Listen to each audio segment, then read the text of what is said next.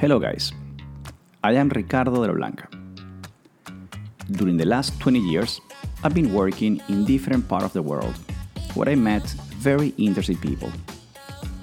People who accomplish what seems impossible.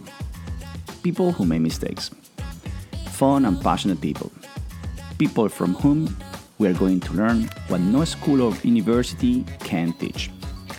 We're going to learn from leaders.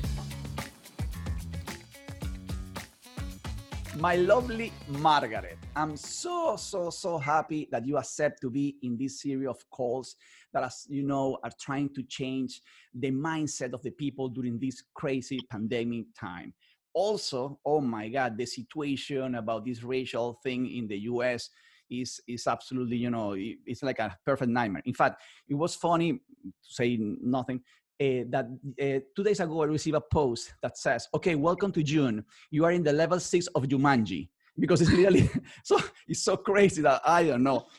There is another post that is the people in March, wait, is this still June? We are coming soon. So whatever can happen this year. But the important thing, Margaret, is that I'm super happy that a smart person like you, fantastic entrepreneurs and human beings, are running now in the political arena. I really pray God to keep more people like you joining this field. Because in the past, my lovely Margaret, we let this space just to people that, yes, politician, I'm not going to say anything bad, but I really believe in the power of entrepreneurs. We met in Harvard. What a better place to meet. And we immediately connect through something, I don't know if you remember, but the case of Italy. Italian politics. How can I forget? Exactly. So it's so beautiful that even though we are both entrepreneurs, we have this passion for this field. So, and this was maybe 2 or 3 years ago, and it's beautiful that now you are running for Congress in the United States. So it's fantastic. And I want you to please also talk about that. But today, Margaret, the idea is to learn more about your life, because it's important to show the world that leaders, people that we admire, have been in very tough situations before, and has been the beautiful positive attitude, the passion that they make every single day, what made them successful, and not start, keep there crying and complaining. So Margaret, I love you. Thank you for being these calls, and please tell us your story. Well, first, thank you so much for having me here. Thank you, Ricardo. This is wonderful. You are a true friend. And yes, from the moment we met at Harvard over Italian politics, we instantly connected, because you and I were the only two voices going, wait a second, let's take a look. You've got this extreme, you've got that extreme, where's the middle? At the end of the day, right, it's also about finding balance and finding harmony in life. So thank you for having me. And in terms of my story, I'm just a girl who's trying to change the world. What can I say? What better? So you grew up, you born and grew up in New York, or where exactly? So I am from both Milford, Connecticut and New York City. I've spent my whole life going back and forth like a human ping pong. My family is actually, well, my children are 6th generation to the town I live in here in Milford, Connecticut. And I am, my house is next door to the house I grew up in from the time I was 8, and 2 blocks away from the house I was born into. But at the same time, I also have been in New York my whole life. My businesses have typically focused in New York. So the core of my business has been there, but I do have 4 development projects here in district in Connecticut. And I also have projects in Indiana, Florida, North Carolina. I've done something. Oh, I have something in Arkansas. I've done something in Arizona. Wow. So I try and be national. And at the end of the day, I also have 4 children. And, they're the reason that I wake up in the morning and what keep me going. But at the end of the day, too, you have to like what you do. And while 90% of your life might be grunt work, the idea of waking up and having passion and excitement and interest in what you do is so important, because it's your life and you're the only one who gets to live it. So we have however many circles around the sun we get, and I want to make the most of it. I would love to live to be 104. People always say, why 104? I said, well, up until then, it's a very rich, full life. Past that, maybe it's a little greedy, and we'll reassess at 104. But I want to wake up every day and have some meaning and have some purpose and try and leave the world a better place than when I came. I love, but let me go in detail because it's incredible. So 4 kids running a company in different states. So let me tell you one thing, because I came from Venezuela, and in Venezuela, you can have a lot of employees, and at the end of the day, it's not so expensive. There are challenges every single place, but having a company here, even a small company, is super complex. But you have several in huge products, in huge cities, and in different projects. So it's a really, really important thing. So I let us know a little bit more about this field. Okay, well, I guess one of my management principles has always been to empower people.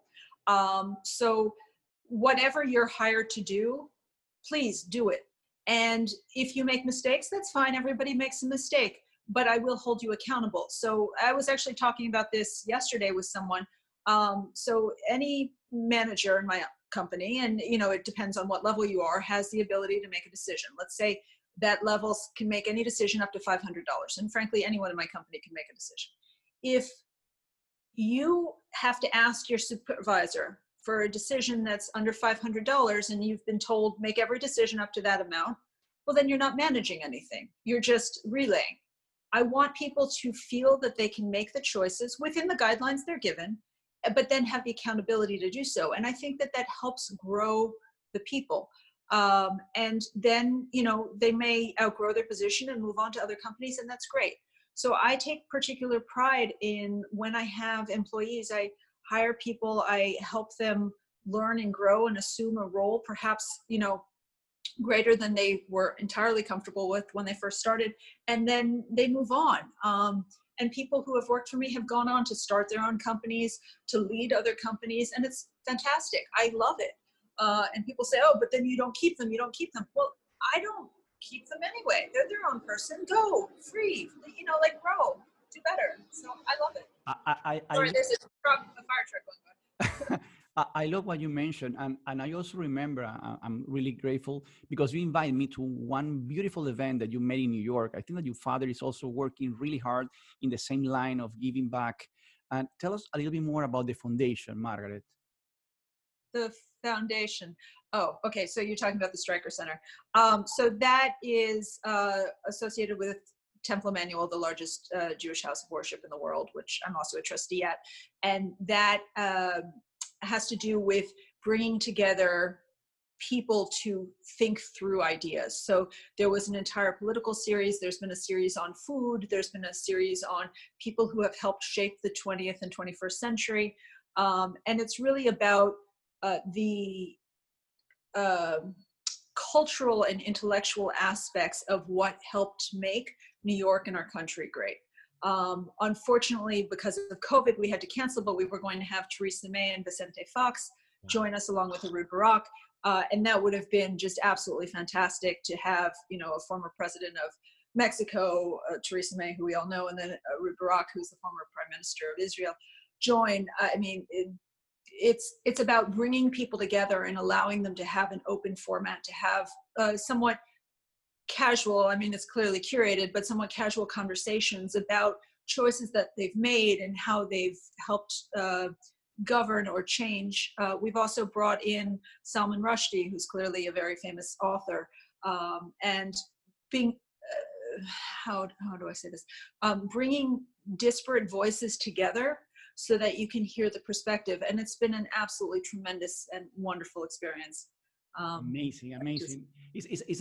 I love, I didn't know before all this call that you have been super, so I know about what you're doing in social, but I didn't know that you have this huge passion. This makes sense with the success of your companies, because when you really empower people and we really let them be creative, this is space. I think that we were together studying the case of black checks, that when we really give responsibility and we let the team, okay, this amount of money that you have, this responsibility, you do whatever you think is the best, they really put the best. If we are like, fathers that, no, don't do this and that, they at the end of the day, it's like a robots. They don't bring anything new to the table. So I really like this way of thinking. And this is something that you have also thought for the government, Margaret.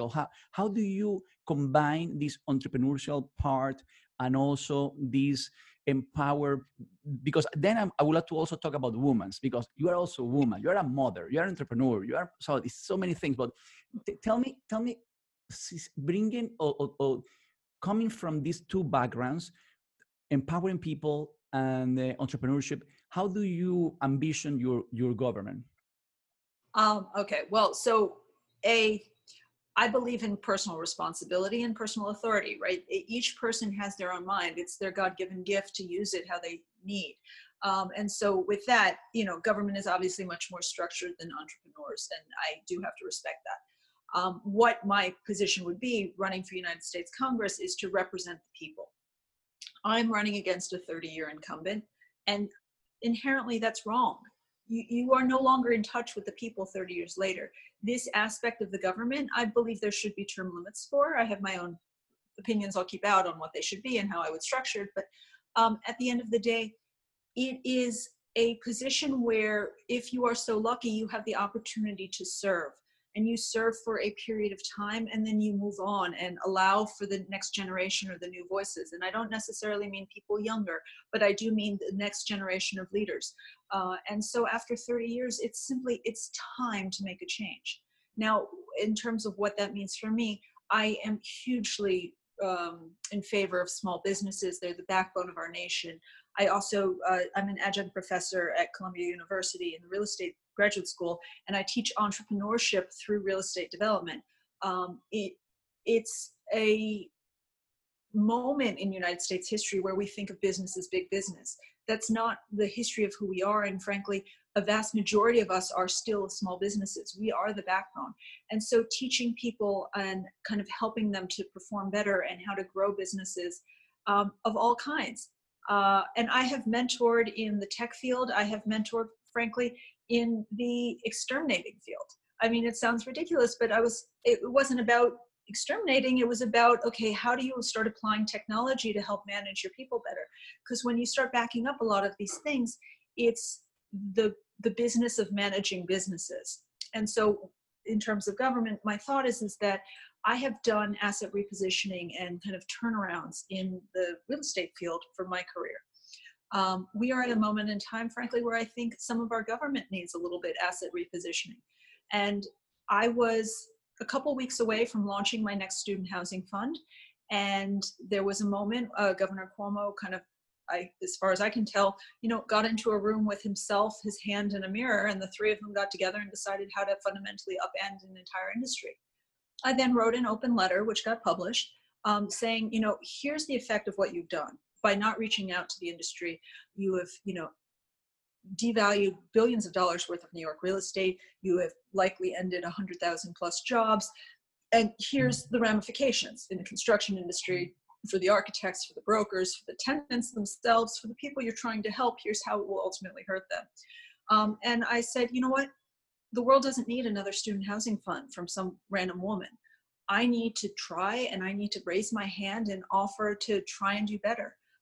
And so that's what I did. And so I then spent about 6 months making sure it was right for my kids and that, they could handle the stresses of what this would mean. And then away we went. I love it, Margaret, and I'm 100% sure you're going to be the next Congress for sure. Okay, Margaret, I need to jump in the question because when we make these interviews, I'm trying to make kind of common things between leaders, no? So I know you're a woman, but I need to ask you your age. How old are you? 22. Ricardo. Okay, 22. Okay. Super.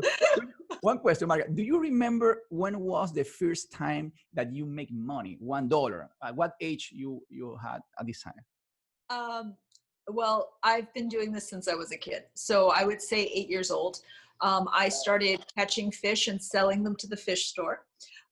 Then my best friend and I across the street, we found broken car windows because, people used to break the car windows, and we would collect them and try and sell them for pennies as diamonds. So that didn't work out so well. I also made stationery, with the potato stamps. I don't know if anyone remembers that. You carve up a potato and then you put it in paint. And then, so we made stationery, and I would go door to door up here in Connecticut trying to sell my stationery. I was about 9 or 10 years old. And then of course the lemonade stands.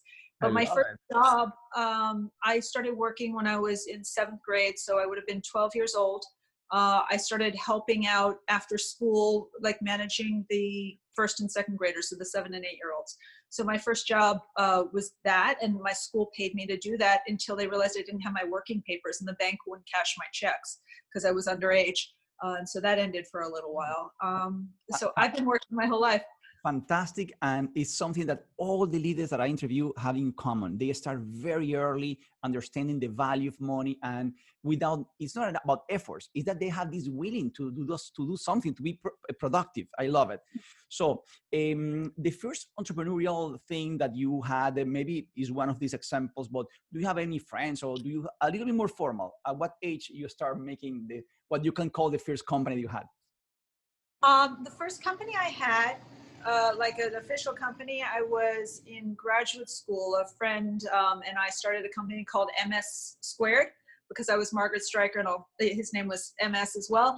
And so the two of us formed a company, and we did a for-fee development project where we were hired. We didn't own the building, but we were hired to turn around a building in New York City in the garment industry. And so we did that while I was in graduate school.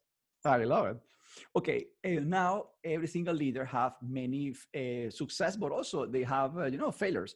What do you consider is one thing that you can in your life? Okay, this is a failure I have. There's so many to choose from. Let me stop you right there, Margaret. You have no idea. Every single leader have the same attitude. They are totally free, totally cool, and in fact, it's the same. Oh, it's crazy. If you saw the other interviews, they did exactly the same. Oh my God, I have so many that I can. But I love that you have this humble and you understand that is a normal things to happen. So when you are doing something, and mostly when you are creating something, it's super difficult. It's almost impossible to be 100% sure always. So it's normal that these kind of things, and I want the people that are listening that understand that people are not defined by the past. People are defined what everything that they are doing. So the fact is just to learn. It's an experience, but it's not what defines you. So, but tell me, please, what is the one? So I have had some tremendous, we'll say not failures, but tremendous learning lessons that have played out very publicly. Like you can Google them and find them in the New York Times and whatever. And I'm going to put that to the side for the moment. But I will give you a much smaller example. And the reason why is because the details don't matter. But the point is that this can happen to anyone. On Monday, I went on live radio on La Bomba. I've never been inside a radio station before. I was on live radio. They have 400,000 people listening. And I was doing the interview in Spanish. Now, I speak Spanish, but Spanish is not my native language.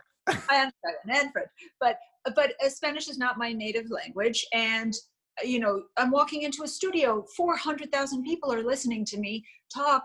And, she's just like, and I was, I'll go a little slower. And I was doing the interview fine. And then they asked one question about my economic policy. And all of a sudden I said, time out. Can I switch into English? And I switched into English on Spanish radio. And I did that for maybe 2 minutes. And then I said, okay, now I've collected myself. I can switch back into Spanish. And I finished up the interview in Spanish. And so that's that. Again, like, it's not a failure. It's not the end of the world by any stretch. But at the same time, am I my 100% best? No. But I think what's important is that you try and people understand, right? You go and you push yourself and you're always trying to excel and do better and do more and expand and reach new people and try. And the effort of trying is often what people appreciate more than whether or not you've even achieved the goal. With that said, I am going to achieve this goal when I run for Congress. Let me tell you one thing. This, what you mentioned, is so beautiful because what you are showing is that, number one, you are not afraid to show who you are. You are putting a lot of effort to connect with people that maybe don't understand English. It's normal. So you are making the effort to make them understand what you're trying to do. This is beautiful. And you are not afraid that you don't have a perfect Spanish. Imagine my English is a disaster. But you know what? At the end of the day, the important thing is the ideas that you have in your mind and the kindness that you can share. These are the important things. That you have a personal accent in this language or in the other, doesn't matter. But the important thing is that this effort, that you are not afraid, that you are brave, and you are doing whatever to be close to people. This is the important thing in life. And I love what you did in this case. And about your success, what do you consider is the best success in your life? The children. I mean, how can you not? Any parent has to say that. Exactly. I have 4 children. I mean, what else do I need? I don't need to, 100%. Skydive. And I believe that as well as me, I think that we do whatever we can to even this kind of thing that we're doing. At the end of the day, I hope my kids are listening to this conversation and learn from you and from this kind of experience. Because so whatever we do in some way or the other, you jumping for Congress, oh my God, in some way you are trying to make a better country for them. So it's true. It's the most important thing in the life of any single parent. So 100%. Okay, Margaret, one question. Do you have an amount of money to stop working, or you're going to do it forever? So that's funny. So I've heard that my whole life. Everyone's like, oh, what's your, FU number? And I was like, how do you have one? That doesn't make any sense. I'm not someone that will ever just say like, oh, here's my number, walk away. I, in some ways, said, okay, I am going to take a step back from making money so I can run for Congress. Clearly, this is not a profit center for me at all. So it's about a moment in time, and it's about, do you have the ability to pay for your groceries and live however you need to live? And if the answer is yes, then you do have the freedom to, and it's a lucky freedom that not everybody has the opportunity to do. But if you can do that, then how do you want to spend your time? And again, this is how many days are you going to circle the sun? And so I am never going to apologize for making money. I work very hard, and when I make it, I feel that I earn it, and that's good. So I know there's a moment in time right now about the socialism and the redistribution of wealth. You will never hear me apologize for being successful. I think we should all strive to be successful. And I don't begrudge, people who have more than I do. I will never do that. I don't count what's in other people's pockets. And actually, I think that makes me a better entrepreneur. So I have been able, and Ricardo, you saw this, I am reasonably a solid negotiator. I don't want to, brag, but I have been able to structure and cut deals in business that many others can't. And really one of the reasons why is I don't count their profit. If they are able and smart enough or lucky enough or whatever it may be to, do better on a particular deal than me, then that's their business, not mine. As long as I can cut the deal that I'm confident and happy with, then that's good. And so part of this is about understanding that we are all part of a community, but I don't envy and I don't greed in terms of other people's good fortunes. I celebrate theirs, and I hope that they can celebrate mine. You know what looks like something normal, but it's very, very powerful what you just mentioned, because it's true. So many times we're making decision because, oh no, I'm not gonna be if you're gonna make this amount of money, let's better don't do even if it's something good for me. So many times we stop it because it's gonna make even better for them. No, in this case, it's just stupid. It's absolutely stupid. So I love that you are smart enough to understand that. Who cares? And I'm exactly like you. So I love to have friends, billionaires and super successful, because if they're my friends, I can learn from them. I can go to the parties. I can go. So it's fantastic. It's opportunities. Why not? So you need to invite me to those parties. Let's go. So it's beautiful. You know what? The other day it was funny because I don't know if it wasn't the case or this one of Italy. And when the story of Berlusconi appeared of the parties, I'm a really good friend of the guy, the kid, that is the one making the party for Berlusconi. So this guy, he knows how to party. But let's talk about this later. So, okay, what is the best advice, my lovely Margaret, that someone gave you? The best advice is be true to yourself. At the end of the day, you will always wake up with yourself and go to sleep with yourself. And you have to be comfortable in the choices you make and the life you lead. And continue to find inspiration, right? You want to live a life worth living, a life with meaning, a life with purpose, and one also not just with purpose for somebody else, but with purpose for yourself. So it doesn't matter how, quote, big or how small your life is, but lead a life that means something to you. Love it. Someone that is an inspiration or a legend for you? Oh, catch me off guard. An inspiration or a legend. There's so many. I think it would be corny for me to speak about my own family, so I won't. But probably.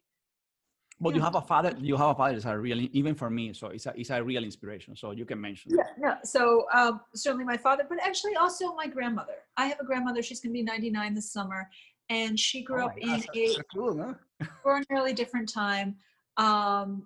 She wanted to get married at 18 and her father wouldn't let her. So she waited until her 19th birthday and she eloped on her 19th birthday because she wasn't 18 anymore. And she grew up in an extraordinarily different time. And I graduated grad school many years ago. And that same week I actually got engaged. And so she had sent me a check because I was the first person, of her granddaughters to graduate a graduate degree. And she sent me a check, and then she immediately called and she said, okay, ask your fiance how you should invest it. Right. Because it was no longer my position as a woman. Now I was about to get married and I was like, okay, but she comes from such a different place, but I love her and she's such an inspiration. She's led such an extraordinarily interesting life, different life, and meaningful life. And, at the same time, she has never had a job in her life, under, classic terms. It's just a very different way of being, but she's an inspiration. Love it. How many days you make exercise, Margaret? 5 to 6. Love it. Yeah, I did 4 miles this morning. Successful people really take care of their body. Did you eat healthy? I exercise. Okay. Okay. This is why you make it. Okay. It's valid. Okay. At what time do you go to sleep? Maybe 11:30 or so every evening. And I generally wake up 6:37. So yeah. Again, leaders wake up really early. Okay. Now you need to tell me one book that you recommend. Just one. If you need to recommend me just one. So Gabriel Garcia Marquez, 100 Years of Solitude. Wow. But you know what? Oh my God, it's so shocking. All the leaders are the same. Oh my God. So I'm not a leader because I was in the same field. I'm super ashamed because all my friends, all the people that I interview, they are really telling me books, very deep, very not for business, more for kind of different fields, more emotional things than tactical things. Also, and yeah. So I have stacks. I mean, from Harvard, whatever. We have stacks and stacks and stacks of business books. Maybe I'll flip through them in my office. I don't read them. I'll pick up a chapter, but I don't read those business books, the how-to books. For me, if I'm reading, I want to enjoy. Now, I went back and I read 1984, George Orwell, 1984, because some of what's going on in our government these days feels very Orwellian, if you will. And so there are moments, but I really only read fiction. And I can read the John Grishams at the airport. I can read whatever. I tend to like the spy ones or the intrigue ones a little more than the, romance. But for me, I enjoy fiction. I enjoy the character evolution and things like that. Nice. Okay, and the last question, Margaret, you need to give us an advice for the people during this crazy time of pandemic and, revolution or whatever. So what is the advice? Is to keep your head and keep your senses. And I feel compelled because I am, running for office, that here in America, we have the right and also the obligation to speak up where we see injustices. And discrimination and intolerances based on color of skin, ethnic backgrounds, sexual preferences, or any other ideologies cannot be tolerated in an open and free society. But with that said, I support the police, I support the military. However, where there are injustices there, those individuals can and should be held accountable. And, the full weight of our laws should be brought to bear upon them. So with the obligation to speak up, we also have to do this in peace. And I'm going to attend a peace rally later today. There is no place for rioting. There's no place for looting. And there is nothing good that can come from kind of escalating destruction. But I do support, equal opportunity for all. I think that there are clearly opportunities for us as a society to do better, and we can and should be working to do better. So 100% with you, Margaret. I love you. I wish you to win, and you are going to make it. I'm 100% sure. So let's celebrate soon. Striker2020.com. 100%. Send me the image. I'm going to put it right here in the screen. Okay. So thanks again for being here. Congrats, and be safe. And again, love you. Thank you for being here. Thank you for having me. This was wonderful. Take care.